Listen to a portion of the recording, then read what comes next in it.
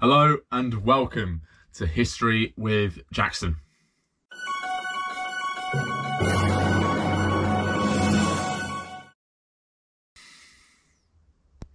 This video is sponsored by The Historians magazine. Edition 4 has just been released and there's loads of fantastic historical articles in here. There's stuff on bonfire nights, there's stuff on the Stalinist state which have been written by me. Now, I really encourage you guys to go and check this magazine out. It's incredibly informative and they have loads of great historical facts in the magazine and on their social medias. And the links to all of those will be in the description below. So go and check out the Historians magazine. So today in the English and British Monarchs series, we are going to look at Edward I's son and heir, Edward II. As usual, we're going to look at who he was, what his early life was like, what his reign was like, and then bring that all together to analyse his reign to see if he was a good king or not. Now, without further ado, let's learn about Edward II. Edward II was born on the 25th of April 1284 at Carnarvon Castle in Wales to Edward I and Eleanor of Castile. It is thought that Edward I wanted Edward to be born in Wales, and particularly Carnarvon, as it was culturally important to the Welsh. Edward was considered an educated man and he grew to be a tall, muscular, good-looking man, although he was considered unusual or weird by some members of nobility at that time, as he partook in unusual hobbies for the period, such as hedging and ditching, and also rowing. It's also said that he preferred to hang around with men of the lower rank of society, such as labourers. So what was Edward's early life like? Now, Edward spent a large amount of his early life in his education underneath the Dominican friars, so he did have a very religious upbringing. He was also, like his father before him, used in his father's own political and diplomatic games. And in 1290, for the Treaty of Bergen, he was betrothed to Margaret of Norway. Edward I betrothed his son Edward to Margaret of Norway in an effort to try and bring together the Scottish, Norwegian and English thrones underneath one leader. Unfortunately, Margaret of Norway passed away at a very young age and this marriage never materialised. Now, Edward spent very little time with his mother, Eleanor of Castile, as in this period she was away with his father in Gascony. But very shortly after Margaret's death, Eleanor passed away as well. After Eleanor of Castile passed away, Edward inherited his mother's lands and became Count of Poitou. For his father, this made Edward a more eligible marriage bachelor or proposition for many other nobles in Europe, and Edward I attempted to arrange many other marriages for Edward, but none of these really materialised. However, Edward's father later succeeded in creating a marriage for him when there was an alliance created with the French, which allowed the French princess Isabella of France to be betrothed to his son, Edward. During this period, Edward's father trusted him and made him Prince of Wales, Earl of Chester and Regent whilst he was on campaign in Scotland. Edward also helped command his father's armies in other battles with Scotland as well. But in 1305, Edward and his father fell out over money issues.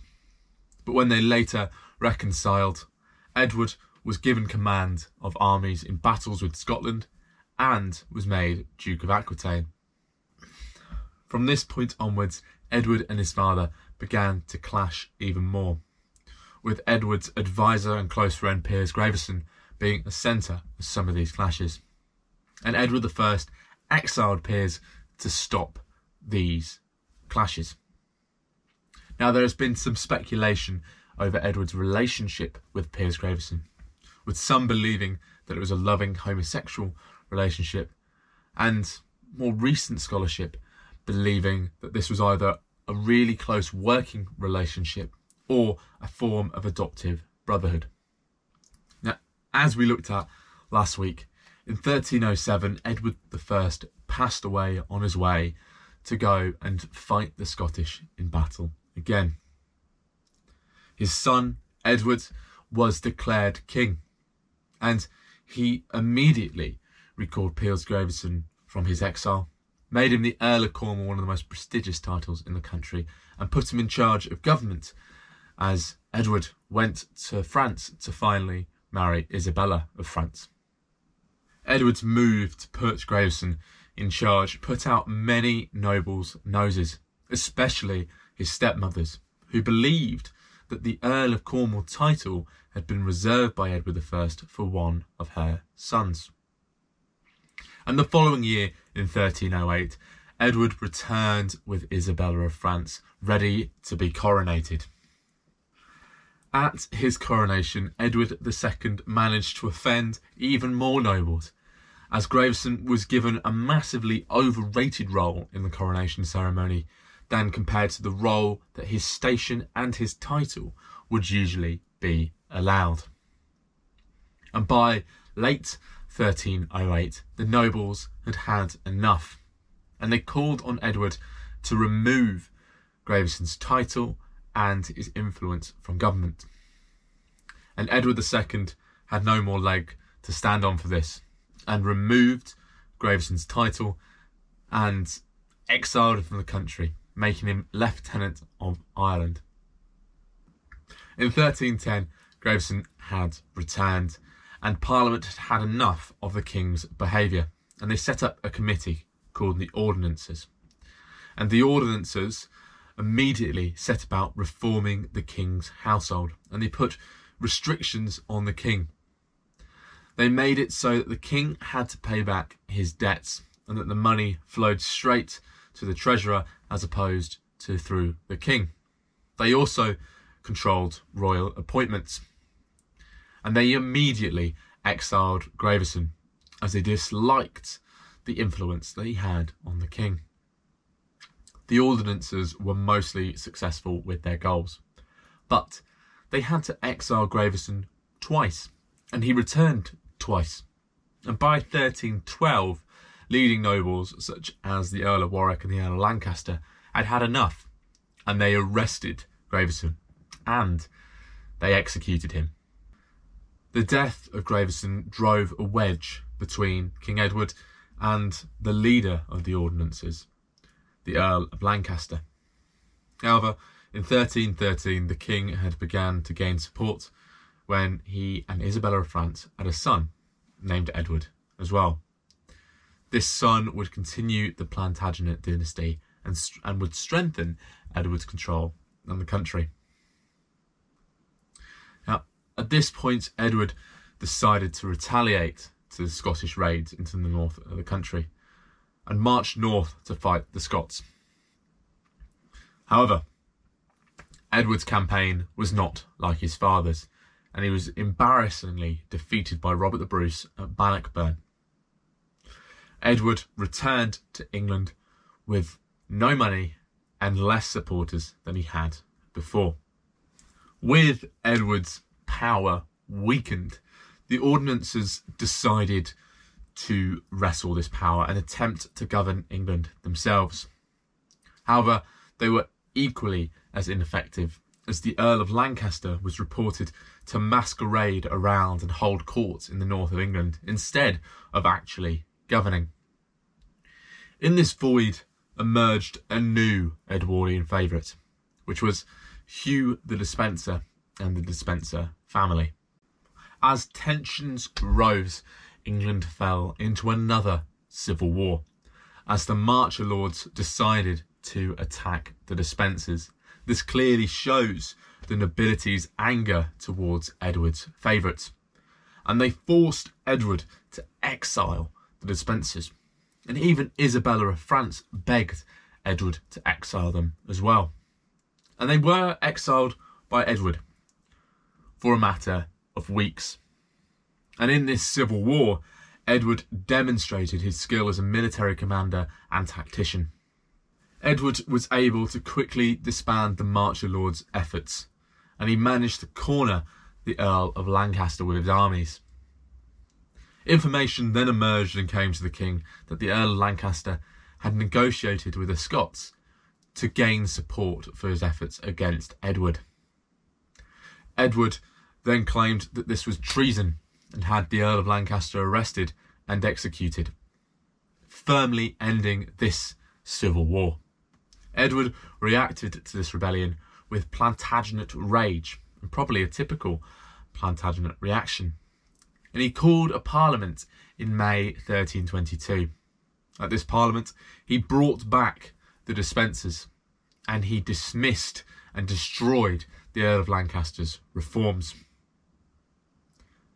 He also has been called a tyrant in this period, as he executed all of the opposition members that he could and imprisoned their families in many of his castles, and he filled the Tower of London. At this point, Edward was in dispute with the new French king, Charles IV, who distrusted English presence in France. And one noble, Roger Mortimer, escaped the Tower of London and fled to France to be under the protection of Charles IV. This angered Edward, and in response, he confiscated property from French people in England, including Isabella of France, his own wife and queen. Edward attempted to negotiate peace with Charles IV, and he sent 2 envoys to France to attempt this. And the second envoy, an attempt for peace, he sent his own wife, Isabella of France. As Charles IV was her own brother, he thought this would be the best way to gain peace. From here, a peace was made, and it was agreed between Edward and Charles that Edward's own son, the Prince Edward, would be sent to France to pay homage for the French lands, and this would make him Duke of Poitou and Aquitaine. After this homage had been paid, Isabella and Edward decided to stay in France. Isabella had always felt that she'd been unfairly treated by her husband. She felt that he preferred his favourites over her, and that she was treated like a maid. So she decided to stay under the protection of her brother, Charles IV, with her son. Here she met Roger Mortimer and allied with him. They also became lovers. And in September 1326, Isabella, Edward and Roger Mortimer arrived with some troops ready to invade England from Suffolk, and London revolted in support. In reaction to this, Edward and the Despensers fled to their heartlands of support in Wales. However, in Bristol in October, Roger Mortimer and Isabel and their supporters declared that since the king had fled his land, his realm of England, his son should become the head of government, and Edward was declared the head of government in his stead. And in November 1326, a search party was sent to Wales to try and find Edward and Hugh the Despenser, and they were found and captured whilst trying to get to Hugh Despenser's castle in another part of Wales. They were both arrested, and Edward was sent to Kenilworth Castle. Hugh the Despenser, on the other hand, was executed for treasonous activities. Upon the capture of Edward, Parliament agreed that Edward should step down and that the young prince should be declared king. Edward was then encouraged to step down. This is an idea that he initially resisted, but then, upon being told that if he did not agree to this, his son would not become a king and his dynasty would end, he agreed to save his son. And in January 1327, Edward, his son, was declared King Edward III.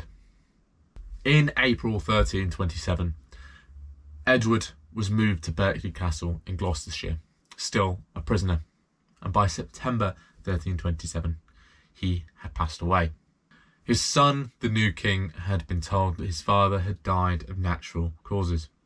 However, it is almost certain that his father had been murdered.